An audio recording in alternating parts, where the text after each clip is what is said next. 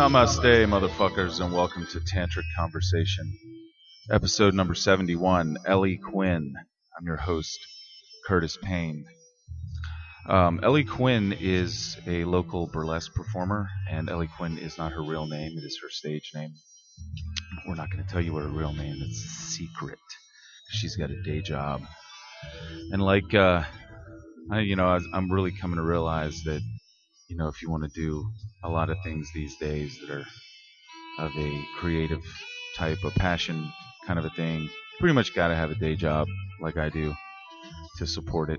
It's hard to get other people to support it. So many choices, so many things out there. But the Ellie Quinn Productions, she refers to it in this podcast as Nerdlesque. The show that I've seen before was called Earth's Mightiest Burlesque, and it was based on Marvel Comics superheroes. So I met two of the performers prior to the show, and there were a couple of attractive women I met at a rock show with a friend, and I was just like, oh, this will be cool. I'm enough of a nerd that I like the cosplay kind of thing, and I knew Zora was going to be dressed as the Scarlet Witch, but no idea that there was so much more to it. And as we get into it, it's a little satire, it's a little performance art, it's pro wrestling. The superhero characters, they stripped a little, they fought. There's a storyline running through it. There's a lot more to it. It's very entertaining.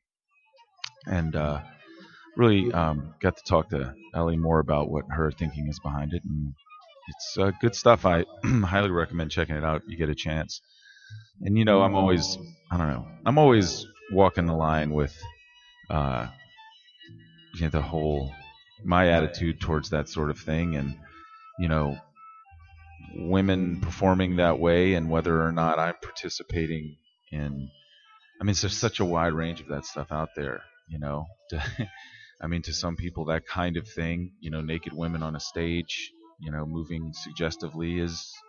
It's part of rape culture somehow, and there's so many different ways that it can show up, and it can be it's the last resort of a drug addict in a strip club to make some kind of quick money to get high, or it's the kind of thing that these folks are doing, which is owning their feminine powers or their femininity and using it in multiple coded, braided, layered ways to express themselves, to make a point. And it's, I can tell the difference between all of these things. It's like Larry Flint said, in that Larry Flint trial, it was like, I don't have to be able to define pornography, but I know it when I see it. And I've never been a particularly uptight person about this kind of a thing, but I am somebody who has never wanted to offend anyone around sexuality and around sex and around the objectification of women. I don't see myself as somebody who participates in that, but I've always sort of had I don't like going to actual strip clubs because I feel like that's what happens there, obviously, and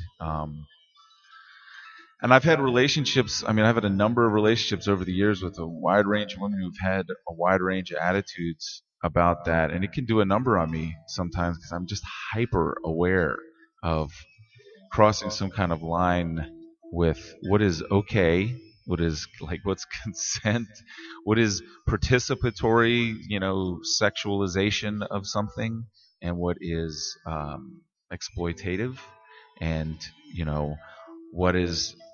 In what case is this woman sort of out of control? It's not in control of it. She's a victim somehow, and what is she doing it because she's comfortable with her sexuality and comfortable with sexuality, and I'm cool with it. It's I don't know. I had a girlfriend recently that really wasn't comfortable with me having even a nude photo on my wall, and I was flabbergasted by it because the photo to me was it was a photograph a friend had taken of a friend. It was art as far as I was concerned, and I couldn't see why it would bother her, but it did. And I really tried to over the time, sort of contort myself to her standards around that sort of thing. And I failed at it. And ultimately, it was not natural for me to adopt her attitudes towards it. And in trying to, it developed a whole lot of tension, and it developed ultimately a sort of a make or break issue in our relationship. And, it's kind of a strange thing for that to be such an issue. But, sex and sexuality and the the expression of it is such a fucking tricky thing in our culture, and people have so many hangups around it, and I have just really always been trying to get comfortable with it, and something like what Ellie Quinn and many of her other peers are doing is a great way to make that possible, and I really enjoyed talking to her about it and what her attitudes are toward it, and I think I just might have learned something. So let's get on into it. So you were just saying that you're painfully shy, even though you do burlesque. Yes. And would you say that that's one of those things like how comedians do comedy to control when people are laughing at them? Probably. It's Yeah. probably exactly like that. I have a lot. I mean, it's gotten better now that I do burlesque, but I've always had trouble like going up to people and talking to them. And I've pushed myself here lately because I've been doing burlesque for 4 years. And I've gotten on the mic a few times. The first time I just froze and thought I was going to throw up in the corner, but now I can kind of do it, but it's still really hard for me to just talk to someone I don't know. Mm-hmm. But I am on the stage, so when I'm doing burlesque, there's a invisible wall that keeps me Right. from the people, and I don't have to converse, and I'm controlling the dialogue. Yeah. So Exactly. Yeah, well, I think, one of the reasons that I like to do this is because there is this give and take of being in control, being the one who's doing the talking, just being the projector, and then having to be the receiver. yeah, And, and that's where I guess either both of those things have their vulnerability to them, like having the balls to get up there in the first place. And like I've stood on stage and played in bands and I felt pretty naked. You guys are literally naked like yeah, half the time, but I know, but I don't know. I mean, I know that is what it's about, but it's still hard for me to like conceptualize that because I mean, I do comedic burlesque, mostly like nerdlesque, which is nerdy burlesque, and um, I just like to make people laugh. So I know when people are like, "Oh, you're so sexy when you do that," I'm like, "But I'm not even thinking about that." But I right. guess it's the atmosphere I'm creating. And I know it is weird because it is still stripping and I'm telling a story through striptease, but I just, I don't even think about that part of it. Mm-hmm. As The weird as sexy that part sounds. of it. No, not Yeah. at all. Well, and I mean, the first one that I've ever been to that you guys did. I mean, I haven't been. I've been to maybe 3 burlesque shows in Richmond. Okay. Period. And the last two were when my friend Cleo did her Daisy Lay's Cabaret like 15 years ago Oh, or okay. more than that. I mean, she was like one of the first people to do it, and she did the old style like shadow play Nice. stuff and whatever. But that the Earth's Mightiest Burlesque was the first thing that Oh, wow. I went to, Awesome. and I of course I'm a nerd when it comes to all that kind of stuff, and I love the combination of my two favorite things, which is nerd stuff and women, I guess, or and I don't mean that to sound sexist. I mean I really No. do appreciate women on many levels, and that was really awesome to see that it was sexy, it was smart, it was funny. I mean Thank you. Zora did an amazing job of Yeah. emceeing that. Yes, that she is one of my best friends, justifiably, because that's how we are on and off Hmm. stage. She is genius and blows me away every time. And it was the world that we created with that. The first when we did it, because Richmond was our third time doing that. We did it in DC and then Norfolk. And when I was watching the show in DC, I was like, this is surpasses anything I thought it was going to be. Hmm. Like I just had that moment where I was like, holy shit, Yeah. we made this. Whoa. Yeah. Yeah, that was great, which that's the same like formula because not all are like that. Like we bought in and were those characters What was and different about that one that you don't? well, I mean, I produce every month, but I go in bigger quarterly because I do like a mini tour. I do a DC, a Norfolk, and a Richmond date, And with those, because we're doing in July, in a couple weeks, we're doing Disney themed. And we're going to buy in and be those characters. Like normally at a burlesque show, you'll see, oh, okay, this is introducing Ellie Quinn, the Duchess of Dork. She's going to be in this show and that show. And it's, the focus is on the performer. We stripped that, dropped any egos. Not that any of the people in my show had it, but just said, you're this character. I was Iron Man. I talked as Tony Stark. Like Zora hosted as Scarlet Witch the whole time. It wasn't dropped, and we didn't even introduce ourselves until curtain call. So that's a little different. A slight pastiche of these characters and ironical take and ironical.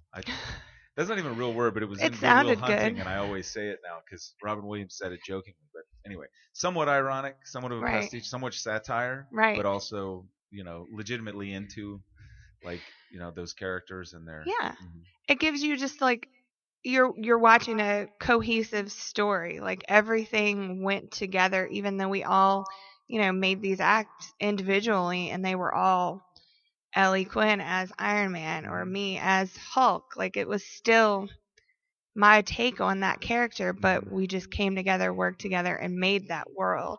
And, some shows will just be a review and there's no theme, there's no connection, and that's fine. It's still great. It's a celebration of the art and the female form, and still powerful and empowering. But I just really I just love stories.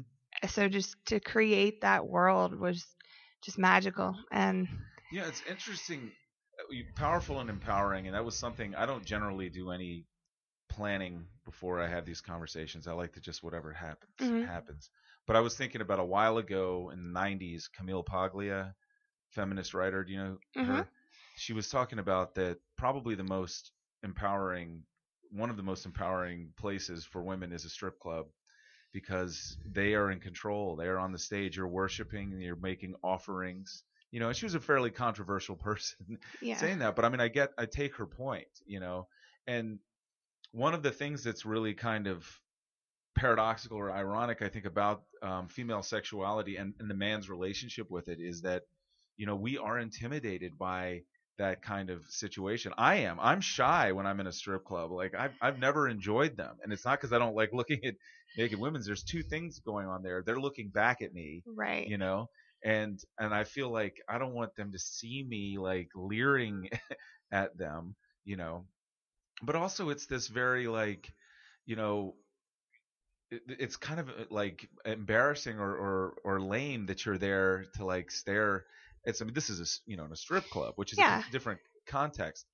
But and initially I was feeling that way when I started to watch you guys perform, and then I realized, well, this is like there's so much more going on here. I mean, you're using the strip as a one of the contexts, but it's also kind of like pro wrestling, and especially in that, the fake fights, and all of that, and to play all these characters, and archetypes, that go beyond like the superhero thing, and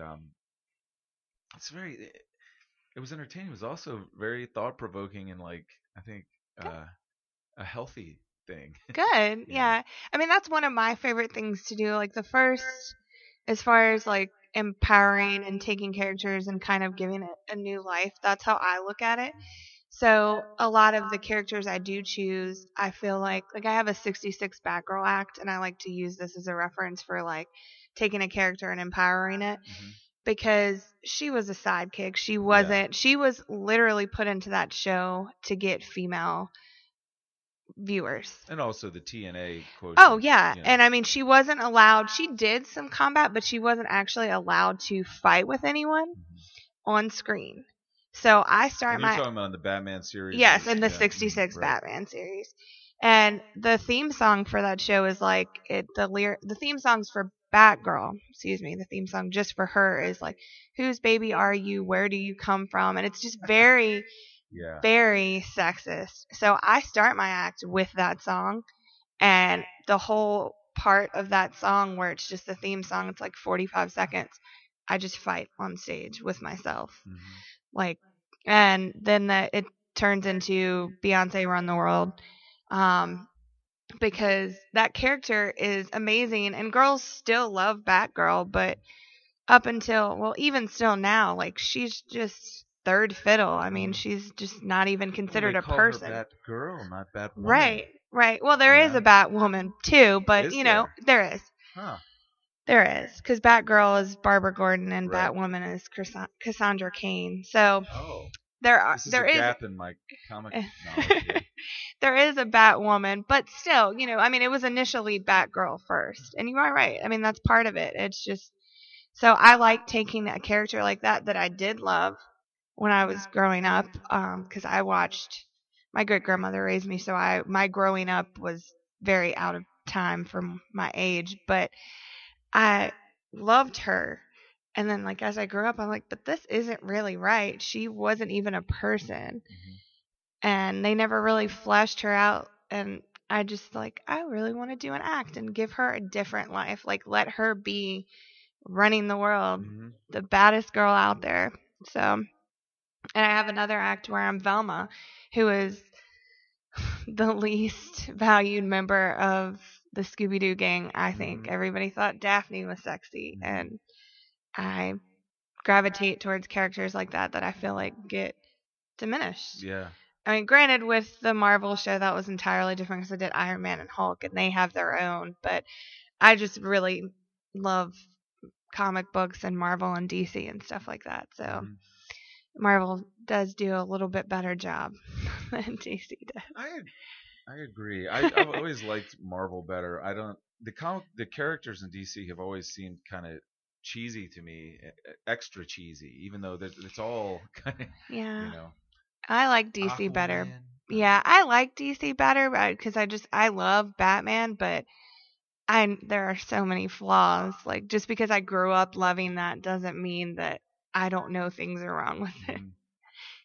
You can still love something even if it's not right. Well, you know, and I think this period of our culture, American culture, I mean, I see it every day on Facebook, so I feel like I'm seeing the growing pains of this. That, you know, we've all been indoctrinated, whether you're a man or a woman or white or black or whatever. We've all been indoctrinated, and I think very unconsciously. And I don't even think there's anybody in control of this. I think it's like it's this weird chicken and the egg thing. You know, which came first, the you know, the appetite for this sort of you know, an image or this sort of a brand or this sort of a thing, you know, characterizing women this way, characterizing men this way, or the desire to sell to this demographic and then to make the demographic easier to target by telling them who they were.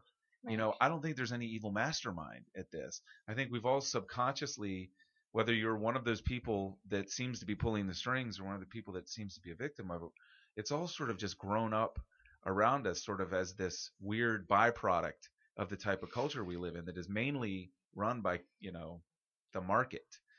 You know, what do people like right now, you know? Yeah, And we buy in, and I mean, I clearly buy in too. I knew what I was doing when I produced a Marvel themed show before the Avengers came out. I knew what I was doing, but you know, I agree with you. There is a lot of indoctrination, and I think that's part of what drew me to burlesque, because I was very like, you go to school, you go to college, you get married, you have kids. That's how I was raised. Like, that's what you do. And you know, I don't care that you like to dance and you like to perform. That's not a real job. You can't do that. That's not what you do. You're not going to be successful. So my day job, I'm an accountant. I have my bachelor's in accounting, and that's what I do. If I just did that, I would be miserable. yeah. I have that different side of me. I have that creative side. The first time I saw a burlesque show, I was like, this is it. This is what I wanted to do. And I fell in love with it and haven't looked back, but it's challenging. My family is not okay with it. My mom, when I told her, she was like, you're dead to me, was exactly what she said to me. It's very harsh, and we talk now, but she also thinks that I quit. I never told her that. She just said, well, we won't speak until you quit. So my dad mended the fences anyway, but I mean, it's just so, my mom just very has this ideal of like, you're supposed to be a wife and a mother. You're almost 30. Why don't you have kids? You've been divorced. What are you doing with your life? You've been divorced already? I have been. I got married foolishly because I bought into that ideal when I was 21 and was divorced by 23. Because at least I realized I don't have to do this. This isn't what I have to do with my life. And it makes me really sad that my mom is that narrow-minded, because this is a woman that put me in pageants at 6 months. So I'm kind of confused where the flair for the dramatic, where she thinks that would have been lost on me. Right. Mm-hmm. And it makes me really sad that she's that close-minded, that she thinks that I'm a failure because I am successful. I take care of myself. I've lived on my own since I was 17. Mm-hmm. But I don't have a kid. Mm-hmm. I'm not someone's wife. That's heartbreaking. Yeah. That she thinks my identity should be based on 2 other people, mm-hmm. a husband and a child. And that's how her life is. So she's also been indoctrinated. Right, it is. And it's very, very, very heartbreaking. And that's stuff that, people don't realize is going on in my head as I get on stage. But like every time I get on stage, I'm like, this is a privilege. Not everyone gets to do this. And I am hurting people in my life that matter by doing this. But I know that's because they don't want to see the beauty in this, the mm-hmm. art that I'm creating. The amount of women that come up to me after a show and say, that's so beautiful. I'm so inspired by you because you get on stage and do this. And I think sometimes I don't fully appreciate how inspiring it is because I've been doing it, and I love it, and it still makes me nervous, and I'm still like fully on when I'm on stage. But I do think that I don't realize sometimes how hard it really is to get up there and do it, mm-hmm. because I've been doing it and I'm comfortable there. And, it's just like, especially because I'm not a size 0, I'm a size 10, and I've had body image issues all my life. So that's the other thing, because I get on stage and I get to be like, I love me. And I don't care who doesn't. Mm-hmm. If you don't, guess what? You can leave. You did pay to come in here and see me, but you can leave. Yeah. And that's also having other people love you definitely is just awe. Mm-hmm. It just puts me in awe. Like, it's the greatest thing I've ever done is burlesque. That makes me think of so many different things. First of all, I identify with the body issue stuff. I've had the same kind of things. People don't think men do, but like I grew up with them also.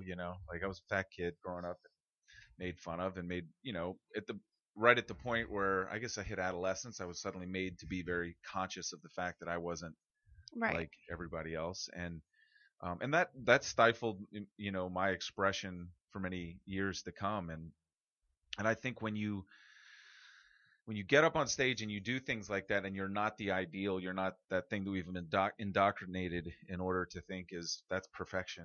You're liberating yourself, and you're giving other people permission to do it, and you're making, like, to extend this like idea of this right and this altar, you're making a human sacrifice. To some degree, you're sacrificing your initial the degree to which you might have any shame or any ego about this. And it takes a real leap of faith to do that, to step out there and be that person. And you really, it's easier when you think of it as the fact that I'm setting an example. I'm giving here in this situation. Mm-hmm. This is not about me 100%. It's harder when you're like, you really get your ego super invested in it, and it's about you. It is. And luckily, like, burlesque audiences are very, very different. I mean, you are coming in to pay to see that. So there is already, like, you have to be willing and conscious to what you're going into, as opposed to me walking down the street and somebody thinking, oh, that girl's fat. Mm-hmm. Like, they're willingly coming in to see art. You still get the people. And I mean, I've had multiple guys come up to me after the show and be like, well, you're kind of too big for that. And I'm like, well, you're kind of an asshole. Wow. So thanks for your money. Wow. And, it makes me sad, but honestly, like, most of the audience is more female, or you get, like, couples that come, which is magical. And I actually have a lot of guy friends that I've met through this, or the friendships have grown through this, that are super super supportive of it. There's ignorance regardless out there. And I know that everybody's like, oh, burlesque is Dita Von Teese, but you're still perpetuating that perfection. Right. She's beautiful and talented, and not to diminish her in any Right. way, but she also fits this perfect Right. ideal, and that's not real life, and that's certainly not It's real, but it's burlesque. for a fraction of Well, the population. yeah, I mean she is real, but yeah, that's not like exactly. I'm It's not. I'm not. I'm just. I'm no, no, sort no. of You're right. not splitting hairs. I'm just sort of Right. No. expanding our definition of Yeah. these words. Because I mean that is the thing. This is the thing we collude in. That we use language and we agree with assumptions and we solidify these things that they imprison us. I mean, those guys that would say that to you are also imprisoned in that thing. They are not Right. able to appreciate anything but a narrow bandwidth, you know, and that they've had that done to them, and it's very hard to recognize that because we've had those bad guys like those dudes put up in movies as broad evil characters who are the mean bully, Hmm. but it's to some degree, they are also like they've been told to behave that way. They've Right. been, Yeah. you I know, mean, you're right. It's not like you can't completely fault them for the culture that they've been raised into, but it's just the fact that people can't, they just have blinders on hmm and don't want to realize and open their eyes and see what is outside of them. hmm And that, but you can't win them all, and that's fine. And right, for somebody like, even when I have had those few things, which have been very few in 4 years, I think I've had like 3 really negative comments like that, and it also doesn't affect me anymore because I've gotten to this place through therapy and honestly burlesque, which I don't use as therapy, but it's just maybe given not me. consciously. No, well, I don't. My motivation to start doing burlesque was not to, I have all these issues, I'm going to work them out on stage. I just, I look at, like, I do have a body positivity number where I'm Barbie, and I come out of my Barbie costume and I knock down my Barbie box and I'm me, and I put my hmm glasses on. Because, I mean, that's another thing. Like, a lot of people don't wear their glasses on stage because that's not beautiful. Like, right. let's not highlight something that is wrong with you. hmm And you notice mine are fully rhinestone Yeah, for you've all got to them see. blinged out. So I love my glasses. And, I just knock that down and I'm like, I'm me. And I do it to Katy Perry's Roar because I really love Katy Perry and she's very inspirational to me. And I just, embrace, and like, I spend a minute touching my thighs, which have always plagued me, and now I'm just like, you know what? They help me stand strong. hmm They help me squat better hmm and, have better form. And then I spend a minute on my stomach, and yes, I don't have a six pack. I don't even have a 2-pack, but guess what? I'm happy. I can do what I want with my life. And just That because may my not be stomach, consciously therapeutic, but well, right, it right. obviously has the same It does. benefit. It does. It's a But good practice, to be. I mean, at least I'm looking at it too. I'm not just helping myself, I'm helping other Yeah. people, because if I love my body that much, like you said, other people can do it too. It's hmm not just me. So, and every time I do that act, because on the back I have written, one size does not fit all. hmm And every time I do that act, like, I get very overcome with emotion. And the minute that I'd stop, I'm not doing that act anymore, because that means my heart's not in it. I don't hmm know that that'll ever happen, hmm because there are mornings that I wake up and I look in the mirror and I'm like, wow, I'm not happy. Everyone feels that way. No one will ever be 100% in love with who they are. I mean, It's progressing towards that goal, I think, is the game, but and you should always want to be better and want to grow. You know what I mean? Like, and there's yeah, and really the growth is in self-acceptance, right. and the more you are able to accept yourself, the more that you're turning that eye on the people around you. Mhm. There's a constant feedback with that. The I mean, I just posted a podcast yesterday, and actually, yeah, it was this morning when I do the intro and the outro, I just turn on the mic and start talking. And I'm always as interested as anybody to see what comes out of my mouth when I do Right. that. And one of the things I was talking about is how that that all the judging you do around you, that's from the internal projector. Mhm. Like your eyeballs are projecting like a movie projector. The way that the story you make out of everything that's out there, the feelings that you have about, that's all what's going on inside your head. That's all what's going on inside your body. And if you practice accepting people and loving people, and it all sounds very hippie, but it's really punk rock as shit to do that. Yeah. To love people that are hard to love, and to do that, you find it so much more comfortable an environment inside. you know it's a real maybe it's a paradox, or maybe it makes perfect sense, because that whole world, anything you think is the outside world, is the construct of your brain. you know some heavy stuff, dude. It is Pass the heavy. bong. I know. Yeah. I just woke up at like 11. It is heavy. Yeah, I've been at it for a while this morning. So is is having a narrative, and having, because this almost seems like it's got a little bit of performance art in it, Mhm. like what's her name, Amanda Palmer, how she does like the um, Yeah. statue and. Yeah, I mean Mhm. it's definitely performance art. I mean, no doubt about that. I mean, it's still stripping. Like, I'm Yeah. not gonna sit here because I know there are some people that are like, "Don't call yourself a stripper. That's not what we're doing." Actually, strippers make money. Yeah. We don't. We spend money because People we aren't throwing dollar bills up there on the no, stage, right? no. We don't go to, and not to diminish them because there are some. I love going to strip clubs. Strippers are talented as hell. The pole work is just that's still art. Like I don't care. The athleticism there is ridiculous. But, we can't just go buy prefab costumes because again, like we're creating this like image of glamour, and even though anyone can do it, you don't want to see somebody on stage in just something you could have gone to buy at Target, because it kind of shatters the illusion of just the art. Hmm. It kind of takes away from it. So like we make our costumes, we do our own choreography, we make our narratives if there are there, and there always aren't. Like with Hmm. classical burlesque, that's tends to be less narrative driven. It's more about the bumps and grinds and fans and boas and stuff like that. Where, like neo Right. There burlesque was is more. more There's more of a tease to traditional burlesque, right? right. Well, Like, I mean, who's the there's woman with the big huge feather? Sally Rand. Yeah, yeah. Yeah.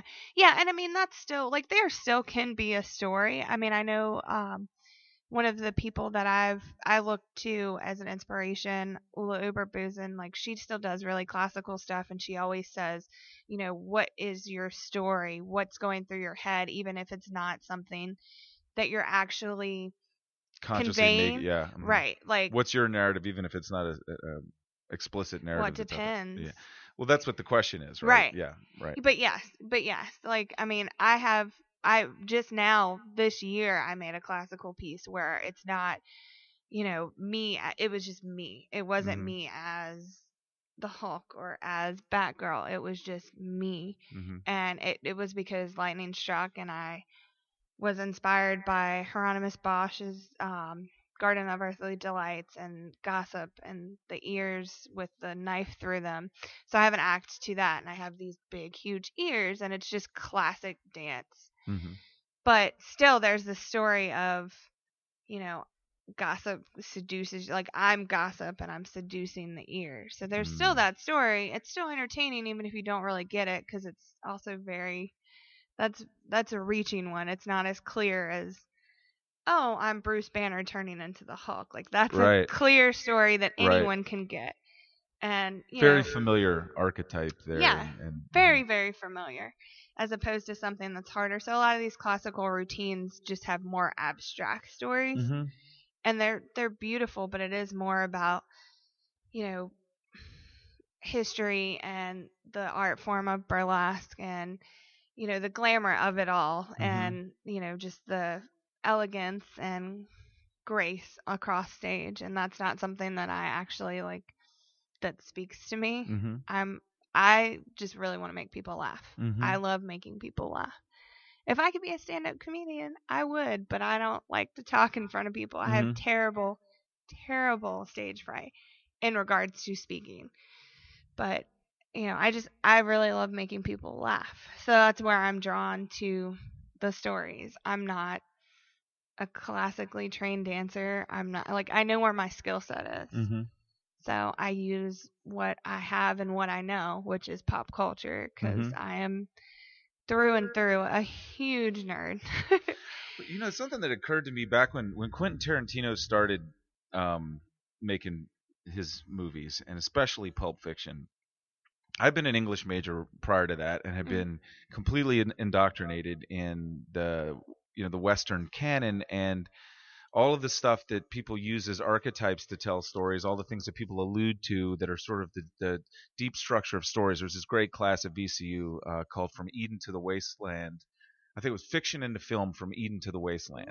So it's the idea of the class was to make you literate enough to understand these allusions that were being made in these films by getting you to read Greek tragedy, or the Ovid Metamorphosis. You read all of these like classic Greek myths and then Shakespeare and all of this other stuff, and realize in all the stuff that's sort of been created by the educated erudite people always have this underlying thing, and like people like Hemingway and was using the wasteland for imagery and all of that in his stories, and that's Scott Fitzgerald and all these people, and that was really interesting to me. And I realized the problem with that stuff is you have to have that classical education to get it right. And Quentin Tarantino starts alluding to things that are just as powerful, but they're all from pop culture. Like when he has Samuel Jackson say, "We're all going to be a bunch of Fonzies here." There's a British guy and a woman and a black dude, and they all know who Fonzie is because it's pop culture. And that doesn't diminish its power as a communicative archetype at all, that it is pop culture. It's actually better because more people get it. Definitely. Who knows? I don't know who he could have said, but then I started, wow, that's kind of cool. The relationship between Richie and Fonzie is kind of like King Arthur and Merlin.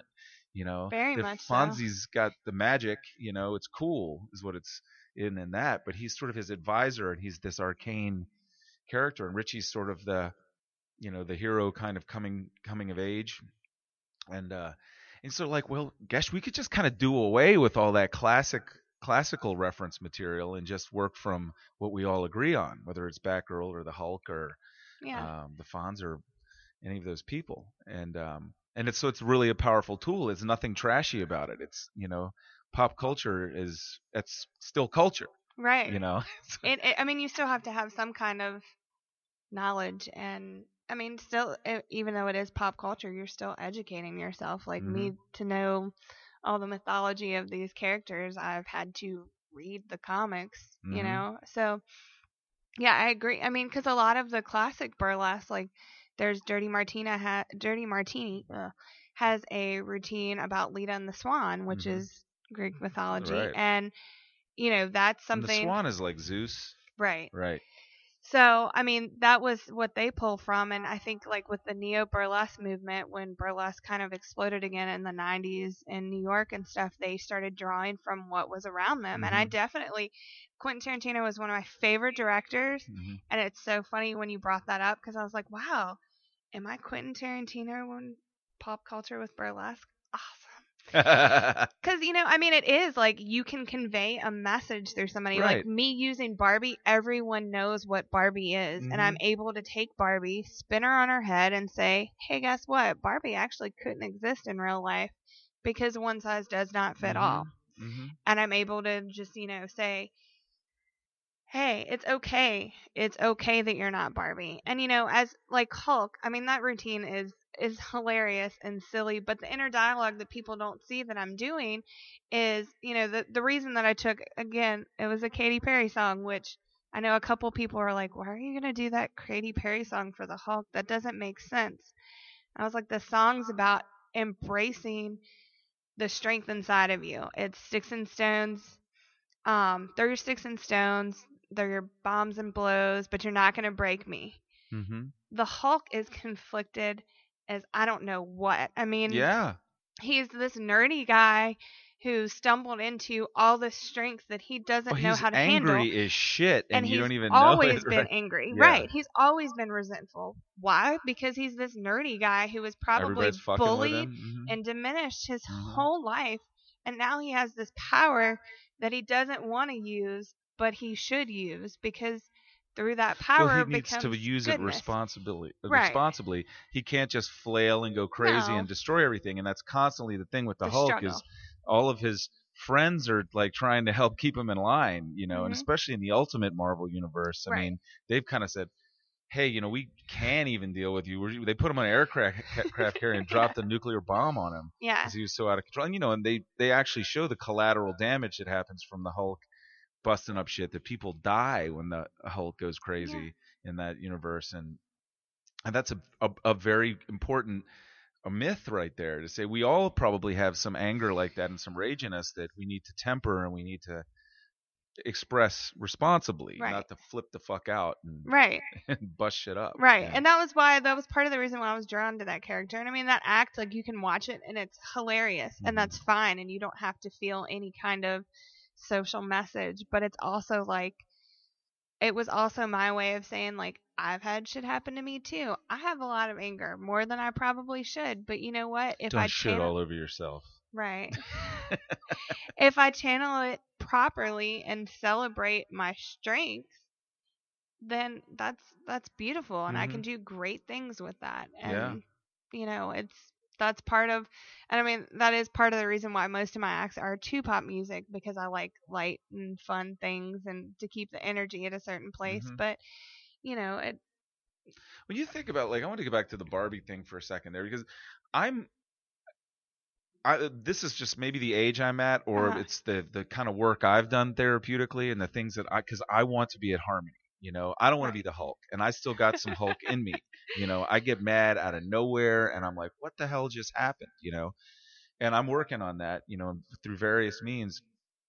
And it's important for me also when I'm looking at all of the things that seem so awful and oppressive about our culture, Hmm. or really seem evil, to recognize this was really a fairly innocent byproduct of something. Yeah. Like, I think Barbie came to be simply because they want to mass produce a doll, right? So Yeah. they just kind of went with, like, well, this is like what was right at that time was the fashion, like these rocket boobs and like the small waist, and people were cinched into shit to even look like that, Yeah. like everybody was in an Iron Maiden of like lingerie and corsets and shit, and nobody really looked like that. But they were like, well, this is the look, and we Right. want to make a popular doll, and we want to make one doll. We don't want to have the 50,000 molds for the plastic. So they were just trying to make a product. They didn't realize they were making a thing that was going to oppress women. The children were going to go, I'm not Barbie. you know that wasn't anybody's intention to do No. that to anybody. you No, know and it's funny because and it's been around for forever, but I know there was that whole thing when they made like a life-size Barbie and said, "Oh, well, she couldn't even stand." And it's like, right, but it was a doll, it's a toy. It wasn't right, meant to come to that life. It wasn't meant to feel that way. And I right. mean, Barbie for me, like, I got my first Barbie when I was 5 and it was the holiday Barbie and I still have it. I wasn't allowed to take it out of the box, so I'm sure that did all kinds of weird damage to me because I Mhm. wasn't allowed to take my toys out the box because they're collectibles. Just play with the box. Right.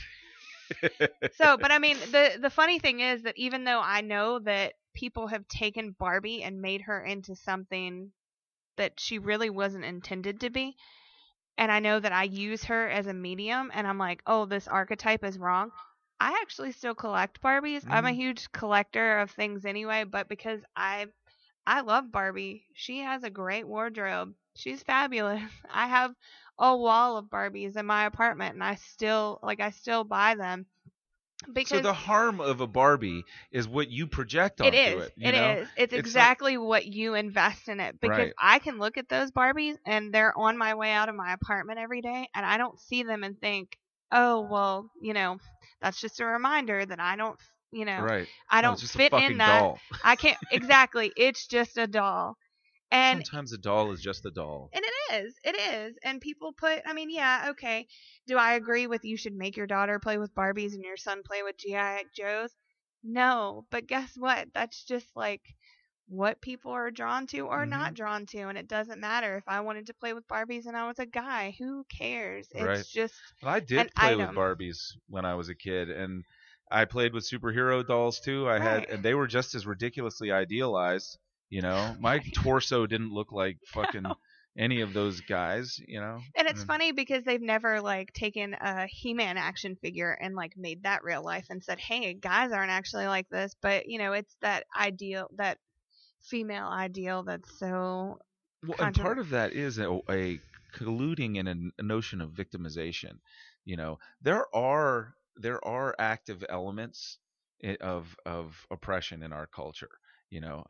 But I think there are far more that are subconscious that we are perpetrating on ourselves. And you've got the more important thing you got to learn is the boundaries between these things, between fantasy and reality. Hmm. My dad, when he caught me looking at Playboys as like a 10-year-old or a 12-year-old, he said something really cool to me. He said, the problem with these is it's going to set an idea for you that this is what women look like.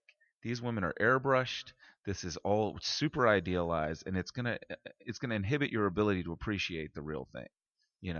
And that's a great message to tell a kid. It's not like that's wrong, that's evil. That you is know just like, don't put so much into that. right. Know your own power with like how much you invest, how much you obsess, how much again, this is all your power. It's all an individual's freedom. And if you make Barbie the evil thing, or you make um Brad Pitt the evil thing, or whatever, these idealized people, that's you doing that to yourself. And we should all be just reminded that, like, there's a lot of other choices. We don't have to look at the billboard, we don't have to watch the advertisement, we don't have to pick up that magazine off the rack. There's lots of other examples Right. around us.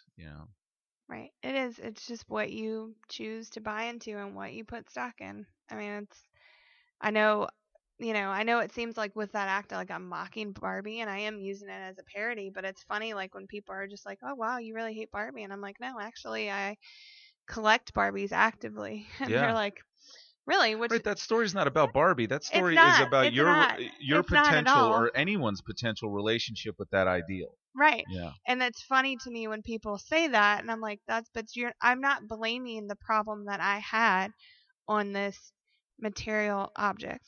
That's not where that came from Hmm. at all. It did come from a But you're society. performing a rite on Right. stage to like exercise that demon. Right. You know. Hmm. I get it. That's awesome. I didn't even like, I honestly went to the first one of these because I'd met Zora and Deepa at a rock show, and I was hanging out with Steph. Um, what, she had the leopard and lace clothing line. Steph. Okay. Yeah. Okay. I can't remember her last name all of a sudden, but anyway, I just thought I did think they were hot when I met them, and then I was like, they're gonna dress as Scarlet Witch and like super. So I had a little cosplay, Right. fetishy thing Understandable. going on, but I really was really impressed, and really like had a great time. I mean, I was like on so many levels, Awesome. and the sexiness was the least of it. Zora was fucking hilarious, Yeah. did an awesome job of emceeing that. But her costume, like, let's be honest. I mean, She's it's great in it. very Yeah. hot. Like, Hmm. I have no problem saying that. Like, but the fact that your takeaway from that is that she's smart and I came funny. for the sex, but I wound up learning something. That's exactly what I want to happen. Hmm. And yeah, we as women know that we have this sex, Hmm. and consciously or subconsciously we're using that to get something else across. Sure. Hmm. Mission accomplished, Yeah. obviously. I think that's, not that I get to decide what feminism is because, I'm not a woman, but I do think that is probably one of the most universally effective ways to, to recognize the power that you have, Mhm. to recognize that, I mean, I don't remember who said this. I took a class in feminist literary theory in college. It was a great class. Deborah Rashke was the teacher, and I read a lot of good stuff. And it shifted my, because I had always come from the assumption of what's familiar to me, what's me, and I had been indoctrinated by the literature I'd read up to that point, and I did not realize that this is a lens, and now they call it the male gaze. They didn't have that terminology back then, but that this lens is based on male assumptions, and I don't know any better than to do that, and neither did the guy writing the book. He wasn't intentionally marginalizing women. That was his conceit of where he's coming from, and I think it's really far more powerful and disarming to use humor to like show this other lens and to say you don't realize, and if you're conscious of it, then you will do less of it. You'll do that. A man being conscious of the assumptions that are being put out there, that you can just turn down the volume, or we can shift the frame, and this is a collaborative effort instead of the what feels like hostility that often comes out of grad school discussions of this stuff, that we are in the streets with a revolution, and we want to tear down this patriarchy and tear down, and any of you who are colluding in it are, you're going on the guillotine. you know we're all we're all again indoctrinated by this illusion, and we all just need to be, humor is a great way to sort of bring attention to it, and say, hey, we've all just got to collaborate on changing these things that are so oppressive to us, that we allow to be oppressive to us. Humor isn't as threatening Right. either, so people are more accepting of that when you're funny. But Yeah. people don't also realize to be funny is to also be smart. Although men don't really like being laughed at in a sexual context. Well, no. I mean, women don't either. That's Right. no, that's terrible. That's no, unless it's joined laughter, don't laugh. Right. But you have to be smart and aware to be funny. Mm-hmm. It's not something like and I mean, I guess this is easy for me to say, but I also learned this when there was the main attraction from a New York performer was down here, and she was talking about how, it's easy to be sexy. Like that's easy. Anyone can do that or try to do that. But to be funny, you have to be smart and self-aware Mm-hmm. and aware of your surroundings and your culture. And it's hard to be funny. Yeah. And I kind of didn't really realize that. I was like, well, I was just always sarcastic. That's how I grew up. Like, Right. I read comic books, and everyone called me a tomboy, and said I was a dyke in middle school and high school, and I got made fun of. And now, it's cool to be nerdy, Mm-hmm. which I'm sure that's How a ironic, trend. right? It is, but that's a trend, and I'm sure that'll go away. I call it the Big Bang Theory because I think that happened when that show really blew up. Well, that is something that more people relate to, just like, pop culture, and that what I think nerd culture is now, and I listen to the Nerdist podcast, and I think it is an archiving and a curating of these new archetypes and this new pop culture thing, and recognizing just how much legitimate cultural value is in this stuff that appeared to be initially totally disposable culture, and culture for people who did not have a relationship with the real world. Right. Because initially that's what it meant to me for my nerd stuff, is that as I got fat as a 11 or 12-year-old, I was a lot more comfortable in my room reading comic books, drawing, reading science fiction, all of that stuff, than I was out trying to play soccer with my friends because everybody was being shitty to me. Right. And so I went, and so the unfair thing that is done to people who absorb themselves into that kind of thing is like, oh, you're just there because you don't have any choice. You can't be out here, in this world, and that's a great bit of alchemy to take that and put it out on the stage and then say, no, we're also doing this. We have sex, we we're doing all the stuff that you think the jocks are only allowed to do. And yeah, I mean, it's funny to me that people, it's so popular now, because I'm like, I still remember when I was made fun of for this, because I was a cheerleader when I was in elementary school, and you could just do the rec league, and it wasn't through school at that point. And then when I got to middle school, I didn't get picked. Are you from around here? I grew up in Colonial Heights. Okay. So yes, which that whole place is a special bubble. Colonial Whites. Yes, definitely. So I'm blessed that I did not get that indoctrination, because I didn't fit that mold. I didn't get picked to be a cheerleader, and it was so confusing to me, because I'm like, from second grade to fifth grade, I was a cheerleader. And then I realized, oh, that's because they let everybody do it then and your parents paid for it. Yeah. And I didn't get picked, which, was my sport thing, and I still did dance. But again, my mom was paying for me to be in those recitals. And I was, I really loved ballet, even though I was clumsy, but I could move and like I wanted to do point. And my dance instructor was like, well, you can't really do point. It's not going to be healthy for you. And that was just because I was bigger, which, my ankles really didn't support it. And I did have an ankle injury. But, it was just this whole thing of like, I learned very early on. I'm like, but wait, I can't actually do this. My mom was paying for me to be able to do this. I don't want to be around these people. Right.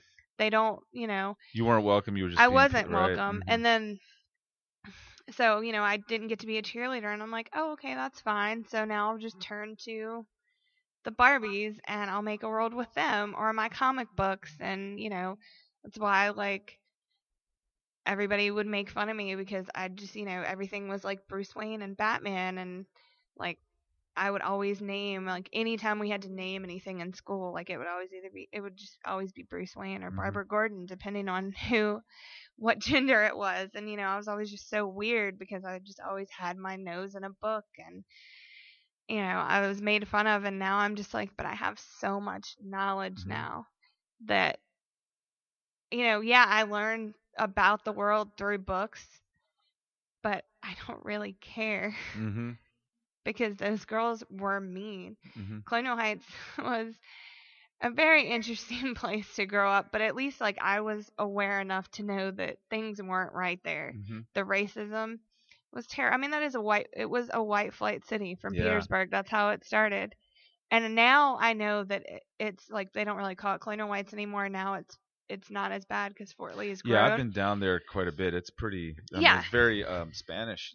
Yeah, it's or Hispanic. The bubble has popped, right? But because I graduated in 2003, I think in my class of like 200, I think there were 2 African Americans in that, and that's terrible. But luckily, like I knew. Because I threw myself into pop culture stuff, which isn't always painted properly either. That's not right. But at least like I knew there was a whole nother world out there that I wasn't getting in where I lived. So I am thankful for that because a lot of the people that I went to school with got married right out of high school and had kids and everything, and they're miserable. And like when I went to my 10-year high school reunion, it was 2 years ago now, everybody's like, wow, you look so great. You like, which, okay. And you look like so happy and everything. And I was like, I am. And they're like, well, where's your husband? Where are your kids? I was like, I don't have That's them. why I'm happy. I'm happy because I got rid of them. But, I'm just like, I don't have that because you don't need any of that to be happy. Right. Those things can make you happy. And by no means am I saying none of those things are going to make you happy. You can be a happy person and be right. If you're not happy, those things will not make you happy. Right. And nothing external will. I'm there and I'm like, you know what? I wouldn't change anything about my story because of where I am now. Like I know my best friend from high school, which I love her to death, but she did that formula and she is happy. That's what she wanted her life to be, and that's fine. That can be your happiness. It's not what I'm trying to say. And she has 2 beautiful, perfect daughters that are just like, they're beams of happiness. And, it's great. But, she's freaking out a little bit about being 30. And I'm like, I don't care because it changes nothing. Nothing. 30 is the new 20. Right. Seriously, because I'm 45 now. And I think about when I was 30 and I was so like I was a kid. Like I really had kid head, Yeah, it's just funny to me though because these people that never really like you did this, like you just followed this path that you were told you were supposed to follow, are like freaking out about being 30. I call it institution to institution. Yeah, exactly. And then they're freaking out about being 30, and I'm just like, I'm not gonna wake up and nothing will change about my life. And it's just funny to me when I see things like that, and I'm like, well, that's because you haven't actually been able to live your life because you bought in. Is that what they mean by self-actualization? That like you've chosen. somebody threw that word at me recently, and I think that is to choose your own path and to take responsibility for, you know, uh, assigning value and all of that to what your life is, rather than have it assigned to you, and if you said, by the culture or whatever, to lockstep in. Hmm. That's something I keep thinking of. Have you ever read any Tom Robbins books at all? I think you should, Okay. especially Skinny Legs and All, which Okay. is he wrote about a woman named Ellen Cherry Charles, who's like at the beginning of the book is I guess a college student. Yeah, she's a college student. She's living in Colonial Pines, which he Okay. invented to be. It's really Colonial Heights. Tom Robbins is from Oh, Richmond. He went to man. VCU, and he moved away in the '60s because it was so racist and fucked up here. He basically Right. picked a spot on the map where he could get as far away from Richmond as possible, and that was Seattle. So he moved to Seattle. Um, and anyway, the character in this story, he describes Colonial Pines as a suburb without an herb. It doesn't really have a city. It's not close Yeah. enough to be. And she's the children of really, um, I guess you would fundamentalist Christian types. And she leaves and goes to VCU and gets into AFO and is studying to be an artist. And they find out that she's doing drawings in the life drawing class, and the preacher and the parents come and they rip her out of the class, and she's got makeup on, and they take her home and they're scrubbing the makeup off her face with supposedly with SOS pads in the story, calling her a Jezebel the whole time. And in this book, he riffs on this idea of Jezebel, like the assumption in the Bible, because the Bible is written by a patriarchal Right. culture, is that Jezebel is a hoe, that she's trashy and she's bawdy and all of this kind of stuff. But he goes on to say, well, actually, she was the leader of the Astarte cult, which was being supplanted by the Yahweh cult at that point. And the reason that she was a queen or something like that, and she was being persecuted. And when the Yahweh guys were coming to attack her, she knew she was going to lose. So she just put on all her best shit and got up in the window of the highest window of her place, and said, "Here I am, come get me." And she just accepted her fate with all of the glamour and beauty she could muster. And there's this whole thing in that about the dance of the seven veils, and um, who is it that did that? Think so. Salome, something like that. You should read it. You would love it. Yeah. You know, Apparently, since that's it's kind of very, parallel, close to very home. parallel to my Yeah. life. Yeah. And I mean, the funny thing is, like, there's not, and I wish that I didn't have to be this way, but like, no one at my job knows that I do burlesque because, like, I don't wear these glasses to work, and they are prescription too. I'm not fake geek girl, but oh, the only person A that know, fake geek girl. Can you yeah. believe that's a Well, because people will wear glasses sure. now Yeah. I just know. because they are cool. It's Mhm. just so weird to me. And but like my best friend from high school, she comes to my shows, all of them, and she loves it. And she's told me time and time again, she's like, I'm not gonna lie, the first time I came, I really didn't know what to think about it. But now she's like, this is so cool. Your life is so, like, I was texting her last weekend. I was in New York performing, and she was just like, your life is so crazy. I'm just going to live through you. And I mean, she has like, I go over there and I'm just like, your life is so great too. There's differences in just like our lifestyle choices, but there's not a lot of people, and I prefer to keep it that way just because I know. And it's sad that I have to lie about who I am because burlesque is what I would identify myself as first. Mhm. But I also know that there's some people you just can't tell things to. Mhm. And if I said at my high school reunion, yeah, I do burlesque, everyone would just be like, what? You're a whore.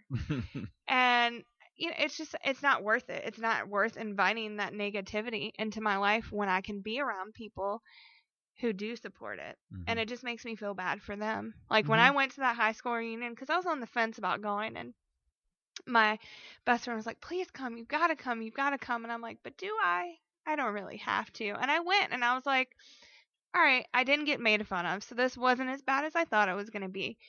But I did feel bad for these people because their worldview was so limited. Like the things that they were talking about, I'm like, I have nothing to contribute to this. Nothing has changed. It just felt like We just got older. Mm-hmm. Everything was still exactly the same. Sure. And, I never really traveled before I did burlesque, and now I'm just like, because I'd just be like, oh, I don't have the money to go to Vegas right now. I'll save and I'll go. And I went to Vegas 3 times within a year because I'm just like, now I'll just make it work. There's something I want to go do. I'm going to make it work. And burlesque has just been this like gateway to completely revitalizing my Mm-hmm. life. And it's amazing that that was what opened the world up for me. Well, it seems to me that you have certainly expanded on the model, and like put a lot into it, and I don't know if that's a mainstream thing or not, but it certainly seems that your burlesque is incorporates performance art. It incorporates the sort of Clash of the Titans of wrestling, which has legitimate, No, it does. you know, I love all of that. these broad Yeah. types and getting this cathartic thing of the heel and the good guy and all that. I mean, there's somebody who, I forget who it is, wrote an essay about this that really breaks down how that it's a legit thing, that, and in fact sometimes well, I don't know, I'm just taken with how much we agree with what's serious, what's proper art. We go along with this kind of shit and then feel like we have to apologize or use these different terms for things that are just as much valid art as Right. anything else. I mean, if they're communicating something, they're making connections between people. They are bringing into, because the problem with language and the problem of explicitly saying things is not everybody feels the same way about words. Not everybody hears the same way. Not everybody has the same relationship with that stuff. But the pantomime, the show, the play of that reaches people on a such much more visceral level. Like, it gets past whatever resistance you have to language, to speeches, to writing, to all of that, and it's incredibly valuable. And I think I mean, you're doing theater. You're doing blood sport. There's a little gladiator in it. There's, at least especially that Earth Mightiest Burlesque. There is sexuality, and there is a healthy pantomime of sexuality up there for both the men and the women to experience. That it's not one thing or the other. We can appreciate the female form. We can have our natural response to it without going too far, without an objectifying Right. people. There's nothing wrong with appreciating TNA, but don't go to the point where that's all people are to you, that they're just meat, and, Right. and That's why we do the burlesque kit at the beginning of. Yeah, So and nice. That's setting the tone, and that's saying, because when you go to theater, you're supposed to just clap, politely clap. but it's just as much about the audience as it is about the performers. Mm-hmm. And that's why we set off the show by saying we're gonna do burlesque kit, like Scarlet Witch brought out our kitten as Nick Fury. Mm-hmm. And they did a few things, and the more you cheer, the more we're into it. It's a give and take. We're feeding off of them, and you're also saying it's okay to be excited about encourage this person to do this thing that they're doing. Yeah, it's an interesting that loop. you couldn't on the street just come up to me and encourage me to, like, ooh, take your clothes off, which we don't really want people yelling and saying, ooh, take it off, but that, and I mean, you didn't hear any of that, and you really don't. People are just like hooting and hollering because they're enjoying it, and we want, like, it's well, so usually much the thing with applause, there is the polite applause, and then there's the kind where you really are saying your offering is acceptable or it's not acceptable. And I think the burlesque kid says that's not what we're doing here. This is really about, like, what, we're having a dialogue of sorts. Where it's very much a dialogue. and like, we want you to make yourself applaud, even if you don't, if you feel shy about it, or whatever. Get engaged. This is your version of the strip out there in the audience. Take off your pretensions, take off your, exactly, so much it. And that's why we do it in, which, I mean, everything in threes, you it sinks in, but that's why they'll do it in threes. They'll say, oh, okay, well, give us more, because the first time you're like, oh, okay, they say it's good, so I'm gonna woo.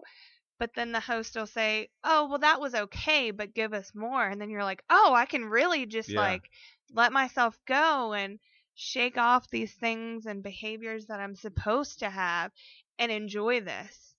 I can laugh out loud and not have fear. I can say, "Woo!" Like that was Can all awesome. play, Right. and Right. that is in a lot of ways that's the spirit of it. I mean, we get so uptight as adults about playing, and we take ourselves so seriously, and we get, and it takes so much of the fun and enjoyment out of life. I just said to myself the other day, I need to go ride some goddamn roller coasters because I've been going around with this, sort of clenched sphincter, because I have the same thing as you. I got a jobbity job type job, and there's nothing cool about it. When I No. have to like say my title, I just choke on it, regional sales director is disgusting to me. And it's not like anything I ever wanted to be, but this is funding the life that I Yeah. want to have. And so I need to make sure I come in this room where my guitars and drums and microphones are and just play. I have to play like I'm sitting on the floor in my bedroom with my superhero dolls and all of that. That does not have to have any other like outcome other than I'm playing, and we don't realize how important that is. That we use that word in a lot of different things. That motherfucker can play the guitar, or that's a great play I went to, and we separate those things from. We think, well, there's one thing that's frivolous, and then there's another thing that's serious and respectable. And it's all about getting outside of what you have allowed yourself to invest in, or you've allowed to be put on you, what you have willingly just slipped over your head and said, "This is my uniform," and it's really great. That's what it felt like. That we were all like, it's recreational. We're all having fun there, just playing around, and then around something that people take a little too seriously. We Yeah. can be real fucking uptight about sex, and Yeah, and the it's I hardest. mean, we all do it. We all get naked, and some of us just do it in front of others, and some of us don't. And yeah, I mean, and that's Hey, you always do get naked in front of somebody, right, you know. inevitably. And I mean, that was one of the things that when I started producing, because I've only been producing solo for about a year, and then like I just always do the themes, and I'm just like, I decorate, like I put up decorations because I want you to feel like when you're in there, you know, it's not just Gallery 5 where you always go to and you can listen to bands or burlesque and any other of the many great things that they have going on there. I make it like Marvel. I had like a photo booth with little masks that you could wear on and take like a selfie and, Yeah. vendors and stuff. So it felt like when you came in that door, even if you've been at Gallery 5 before, you were in Earth's Mightiest Burlesque Show. And that'll be the same thing. Stepped into a comic book. Right. And that's what within what I could afford, I would have huge sets if I could fund it better. But, even when like my first, well, I co-produced it, but last year I did a show called Stripolodian, and it was all 90s Nickelodeon themed. So you can't do 90s Nickelodeon without a big orange couch. And I just made one out of cardboard, spray painted it, put it back on the stage, and it sat there the whole time and had orange and green balloons. I didn't do a whole lot, but it still made it felt. I touched that venue. I changed the fabric of what that venue felt like, and you don't realize like how much that makes people feel more welcome too, because that's different. Like even just putting up little decorations I got at Party City or like tablecloths and stuff. It's just like, hey, it's cool. This is like this fun world. It like lightens everything. I think it's great that you're doing that in there because I find that environment, and I've always loved what Parker and Amanda and all of those folks have been doing there, and I've always thought it was cool. But I've always been intimidated by that place. Yeah, and I mean it's an old firehouse. It is, and not only that, but I talked to Parker for this podcast like about a year ago, and he told me that it was not only was it a firehouse. I mean, it was a prison. Yeah. Some people were killed in there. Like it's got some bad juju. It's got a little darkness and a little right. It's got a stain on it, which I think this town kind of has. Like a lot of shit that's Virginia has a lot of that. But I mean it's little, and it's not that Gallery 5 is a great space, and that's my home. That's my home as a burlesque performer. But it's just something of like that kind of gives me a stamp on this is what I do. Like last year when I did a Katy Perry theme show for my birthday, and I had a huge inflatable birthday cake that was 6 feet tall. and it was just like silly and stupid, but it just made you feel like a kid, and it Mhm. just channeled something. And that's like definitely I'm working on making my magic castle for the Disney show is called Some Enchanted G-String. So I'm making a Mm. magic castle, and I have like a lot of other decorations, and I'm Is there going to very be a Tinkerbell? yes, there's gonna be, of course there's gonna be a How could you not Tinkerbell. have? There's gonna be a Tinkerbell. There's gonna be we've got Lady and the Tramp, Snow White, and Cruella de Vil, Ursula. We have some obscure stuff too. Somebody's doing Georgette from Oliver and Company, which I was very happy to. Like Oliver Twist? Al- Oliver? Oliver, Well, that was yeah, the yeah, dog definitely, version of yeah, Oliver Twist, the right? dog and cat version of Yeah. it. And what else do I have? Frozen. Um, I've got You Ariel. got to have Frozen. Yeah, that's Of course, yeah. But I'm very excited about this one. I know, that's very different from Marvel, but people still nerd about Disney just as hard. And Mhm. Disney, I mean, we could probably talk a whole nother hour about Disney, but that's all kinds of crazy there. Yeah, Talk I just about, watched Tomorrow. I saw the movie Tomorrowland, which people do not dig, and it didn't do well, but I really liked it a lot. Yeah. I thought it was interesting. I'm personally not a huge fan of George Clooney, so that was an obstacle for me, but Well, I think he was the right person for this because he's supposed to be this grown-up kind of fucked up kid, and yeah, no, like I did. That was a mental block going into it, but I enjoyed it more I than I really thought I liked the would. female protagonist of Yes, that. She was really great, she and I is. also kind of liked how the gloves seemed to really be off. Between him and like a 60-year-old adult and her. She's actually 25, but I think she's Right. playing like She an was 18-year-old. yeah, I was just saying, I think she's But like they got things kind of got rough. Like, there was some kind of darkness and menace to that.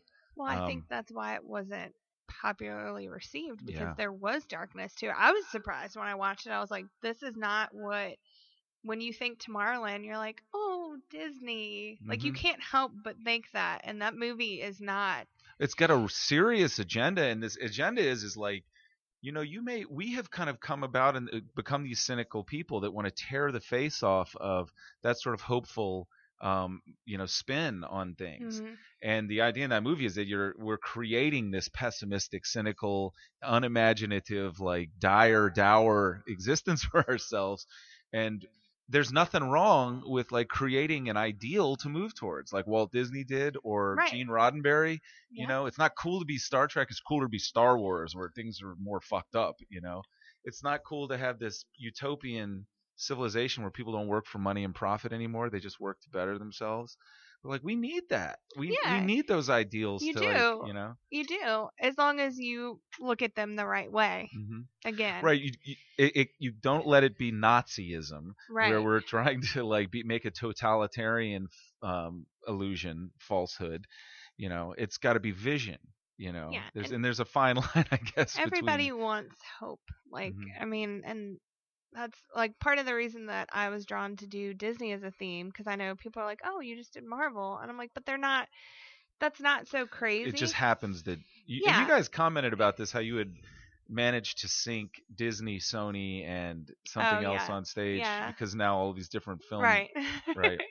Which I mean, that's just Disney owns Marvel, right? Is yes. that right? Yeah. Or Yeah. it's a Yeah. subsidiary. It's a Marvel Films is a subsidiary. Yeah. subsidiary of Disney. Yeah. Which I mean, that wasn't my. That was just honestly like my themes are like, what do I love? Because there are other people out there that love that too. Like so I have Some Enchanted G-String in July and we'll be at Gallery 5 Saturday, July 18th. And then the next like big quarterly one is called Nintendo Power and it's a Nintendo themed show. We're going to have a few other little video games, but it's mostly going to be Nintendo. Kirby and Donkey Kong, Mario and Luigi. And so, Like how do I know you're Nerdlesque and what's the other thing that's yours main or the one that you're well, mainly I mean, involved with? technically, like, it's classical burlesque and neo burlesque are But the two. but like, for me, any burlesque going on is at Gallery burlesque. 5, I'm assuming you're connected to that, and there's a lot of cross. Well, I mean, between. we're all technically like all of the performers are like free agents. It's Mhm. not like any of us. There are troops not in this area, but there are like certain people that produce certain shows. Like I put mine which I don't really like, but I just do it that way. Like mine are Ellie Quinn Presents, Some Enchanted G-String, and then there's the Richmond Burlesque Review, which Deepa DeJour produces, and that's a monthly show, and it's just a bevy of, the local performers here and then outside talent. So I regularly perform in that show, and Zora does as well, and we're all like constantly cross So pollinating. it's kind of like the theater community. Different people are yeah. producing and directing, and they're different kind of companies, right? Yeah, So, but the fundamentally. actresses and actors are still a Right. finite group that wind up in all of these different productions. Definitely. Okay. I mean, there's a limited amount of people that do it in Richmond, and there's different shows. Like I did one at Firehouse that was produced by Ray Bullock, who's in the comedy scene here, and I know he's been on podcasts. And that was a villainess burlesque show, and that was a neo burlesque show. Like Mm-hmm. neo burlesque is like anything that's not like a throwback to the old days of the classic burlesque. So nerdlesque falls in neo burlesque. So we all work together, and that's fine and great. I would support anyone going to any burlesque show, but there's just a very like the Richmond Burlesque Review is it's not one cohesive theme, so there's a myriad of anything. Like you'll get classic and neo and nerdlesque and just lots of things, and it's a review of burlesque monthly, and it's a phenomenal show. Deepa's been doing it for 4 years. And then like Deanna Danger produces shows at the Bird, which are like at a national level and stuff like that. And then like I like to focus specifically on themes and making a cohesive story. And we're going to do that again with Disney and the Nintendo show. So it'll cool. be I'm looking forward to it. Yeah, I'm excited. I'm very like we're in deep with Disney right now, and I'm very, very, very excited because it's already. And when is it happening? So it's Saturday, July 18th at Gallery 5. I will definitely get this podcast up before then, probably. Okay, cool. That's fine. And we'll be. I mean, I guess you got a website for all this stuff that we can link to. I do. I can get you that. And we'll be in DC Friday, July 10th, and Norfolk. We have 2 shows down there Friday, July 17th. And this costs $15 to $20 when you go to this, but just think of how many dollar bills you would have thrown on the stage if you were at a strip club. It's just right. Yeah, it's I'm in advance. It's 10 and then like 15 at the door. Yeah. But that's normally like $10 to $20 just depend, and then we do like raffle, and we do take tips. And I do think it's definitely like you're supporting, like you've mentioned before, in order to put all of this, have costumes, to have all of this stuff. This stuff costs money. It's not like just some rock band getting up there and no, it's I mean, I definitely spend more than I make, but money wise, but like emotionally and creatively wise, no, I'm more than compensated that way. But yeah, and I mean too, also like at Gallery 5, like that doesn't all go to us. That helps that nonprofit place run. They get a cut. Of so you're the making show. a donation to Gallery 5. You are, and Gallery 5 is just that's such an incredible, great resource venue for our city. Like Gallery, I can't say enough good things about Gallery 5 and like what they do for artists and how it's pretty wild that these burners ended up with a firehouse too, and which came first, like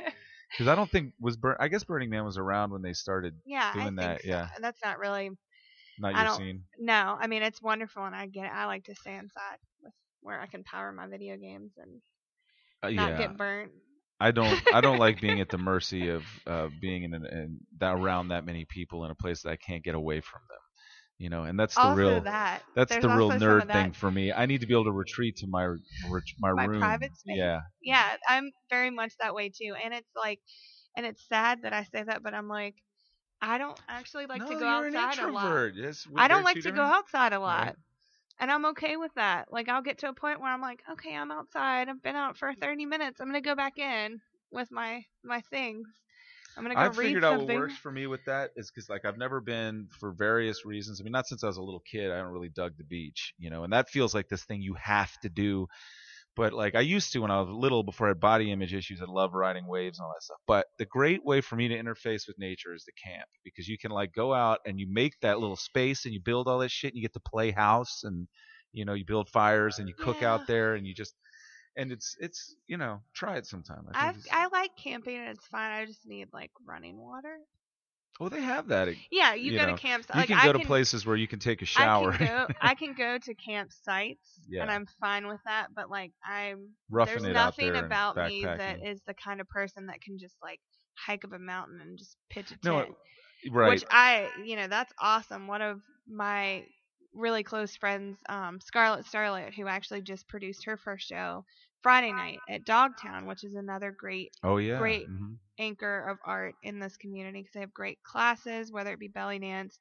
I had Heather with the host of Yeah, Sparrows on here. yeah. I mean, Dogtown is just like also Scarlett produced there, and she goes to Transformers and all that kind of stuff, and she's like, it's Transformers great. is a mini Burning Man Yeah, thing. and she's like, yeah, you're just out in the woods, you don't have cell phone reception, you can't like, all this other stuff. You just camp and you're But you're just with the surrounded by nature, people and on drugs. I'm just like that. I was like, that makes me really nervous for you. That makes me really anxious. What if like I need my cell phone? I need to read IMDb every night before I go to bed to see the news. I need to know who's going to be the next Spider-Man. What if I was Hmm. there and Hmm. something like that happened? Yeah. How like that's huge for me. Hmm. I need to know these things. I will give you a little bit of unsolicited feedback on that though, because I'm kind of like that. And somebody took me camping about 5 years ago, and I was in process of this sort of transformation myself. Like I'd given up this whole way of life of drinking and doing drugs and all this kind of shit, and I was trying something very different and doing it with a template, and this template was really, I had gotten very, like tunnel vision about that. And this young woman who was a real, probably kind of a burner herself, but like from Portland and all this stuff. She took me to this campground up in Wisconsin, and I'm a planner. I like to know what's going on, whatever. Me too. And like, I just got in the car with this person, and next thing I knew, we're like 4 hours from like any city. We're in the middle of the woods. I've set up a tent. I built a fire, and I'm like, nobody knows I'm here. What happens? Nobody. And I actually did have a cell phone, and I sent a message to some people. I was like, if I don't come back from here, because there are bears everywhere and shit, like up there. This is like the woods in Wisconsin. Um, just so you know, this is where I am, just in case some grizzly man shit happens. And then I turned the phone off, and the battery died on it. And I went, this is a legitimate reason to have fear. You know, most of the time I feel fearful over bullshit, like I'm gonna Yeah. lose my job, or they Right. won't like me, or stuff. And it's the same feeling to my body as being I might get eaten by a bear. Like the human organism only has one kind of fear response, and we decide because of this crazy civilization we live in to manifest that over nothing, over social anxiety. Mhm. And it really made me go, this is a healthy time to have an intelligent fear that makes me conscious of where I am and the context I'm in. And maybe to some degree you need that if you're like going into a rough neighborhood. But it was just like facing the idea of getting naked on a stage. It's like I'm without all of these protections and all of these things that I usually rely on, and I'm just like a normal human being would have been 150, 250,000 years ago. I'm sleeping in the woods, and it kind of made me, it put a whole lot of stuff in perspective for me, and it was fun, you know. Yeah. It was, and to have sex in a tent on a camping trip, and do it all au natural. And I'm not really that much of a hippie, I'm more like, I liked playing at that outdoor thing. But that's something to get from. But I don't go latch on a backpack and take off on the Appalachian Trail. I'm not doing that shit. I drive up to places where I can unload everything out of my My car is yeah. I bring an relatively inflatable close. queen size Yeah, mattress, and that's me. put a contour sheet on it. Yeah, I will do that. I mean, camping is fun and it is nice to like get out in nature, but then I'm like, just like fundamentally who I am is not someone who's a nature person. Right, and the only reason I share that with you is because I thought I wasn't anymore either. I had Uh-huh. spent about 20 years being like, I wear black and I sit in bars and I go to see rock shows. I'm nocturnal. I don't go out in the daytime. There's nothing for me there. And Mhm. I discovered, oh no, there is. I mean, you don't have to, it doesn't, there's just different ways to experience it in different contexts for Yeah. that. And I was really glad to find that out. So I just encourage you, if you take a chance sometime, and I'll have to go yeah. camping. Yeah, Bring your comic books. Yeah, I mean, I can just read by flashlight. Well, during the day you can. Well, yeah, definitely. And you can pretend Again, you're there, just go to the night. pretend you're in Narnia or something. Mr. Tumnus might be around the corner. Narnia's not something I'm It's not your fan thing? about now. I would like it would need to be like Gotham or just Right. Gotham mostly. Right. It could just be Gotham. The emphasis on the goth, right? Yeah. There's a really cool show. I don't know if you checked it out called Jonathan Strange and Mr. Norrell on BBC. I have not. I've heard really great things about it. I don't actually have cable. I just have Netflix and Hulu. So I don't know if it's. I'll have to check and try to see if I can. I was watching it on the BBC America thing, and I actually don't have this. I had somebody else's log into the website, Okay. but then I went on BitTorrent. I was like, I have to have this, so I downloaded all of them. That's also a thing that you. Yeah. it's bad. It's stealing, whatever. But this shit is so good, and it is a dark, like, somebody described it as like Byronic. So it has a little bit of that Lord Byron kind of Mary Shelley kind of goth thing to it, but it also has this sort of Neil Gaiman kind of thing to it. It's like watching a period piece in the 1700s in England, but like there's magic. There's this like fairy character who appears, who's like he looks like Sting, like in Dune. He's like nice. this, evil kind of sinister character with long fingernails. And there's the Persephone thing where he steals people and makes them come into his world at night and dance endlessly at this ball. It's fucking awesome. Like, I'll have to check that out. Yeah. I had read really good things about it. I know it's been in Entertainment Weekly a lot because that's like my Bible. That's your go-to. I just find, ain't it cool news is still around and still looks shitty? Yeah. I don't. Yeah, mostly like my go-tos are I check IMDb every night. I read my Entertainment Weekly that comes every week, and then Superhero Hype. Which I am not paid to endorse any. I'm psyched about the Benedict Cumberbatch Doctor Strange. Yeah. I am too. I am too. Again, Marvel is killing it. I don't know what it is. Like, it just doesn't seem as. And I'm gonna go see this shit. I'm gonna be into it. But like the Justice League, for some reason, is not as cool to me as the Avengers. But I watched the fuck out of the animated Justice League thing. But I mean, if you think about it, in like remember when they had like the awful Punisher movie and the Hulk, the Dolph Lundgren Punisher, the Thomas Jane Punisher. Yeah, the Dolph Lundgren one, and there was a time like the Hulk show, that was campy and that is what it is, but like they also had that failed Captain America show. Oh my God! Think about at that time, DC was slaying it at the movies. Like there was a period where Batman was like the superhero movie. Yeah. So there wasn't, and I actually kind of borrowed that from Kevin Smith because when I was in Atlantic City at the Atlantic City Boardwalk Con, I got to watch him talk for 3 hours, and he was like, there was a point in time where Marvel was non-existent for movies and TV, and now they've just really gotten their game together. Yeah. And I will always be team Batman. Batman is hands down my favorite superhero, and I will still go see Batman versus Superman. And I mean, this is like a Beatles Rolling Stones thing, I think. It is. Because I like Batman, but it's always Christopher Nolan made it really great. I think. Yes, Christopher Nolan is. But Iron Man's my shit. I mean, so Iron much Man, more. I mean, Iron Man. Let's be honest. Iron Man is the Batman of Marvel. Yeah. Mm-hmm. I mean, they're very similar, short of, except for like he died and he has the arc reactor, so he actually does. Well, have he's some coming kind from of being a scumbag piece of shit asshole to like having a spiritual awakening, and Batman's is crazy. He's damaged. He is. He's like he's obsessed and neurotic, and he's fucked up. But Tony Stark is also obsessed and neurotic and narcissistic and all that. Fucked up. And right. And both of them are turning this to good. I mean, I just feel like they're very similar.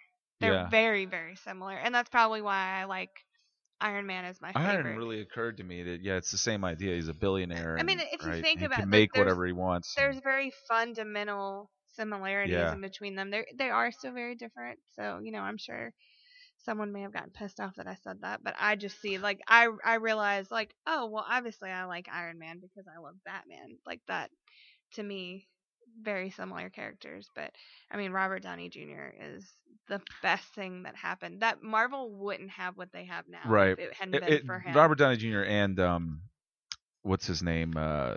Who played his? God damn it! What's the director's name that directed Iron Man? The first one, yeah. Jon Favreau. Yeah, his vision of it. Oh, and, yes. You know, all of yes. that, and them really bringing the Ultimate Universe in instead of the old Golden Age. I mean, their Silver directors Age. that they have are just killing it.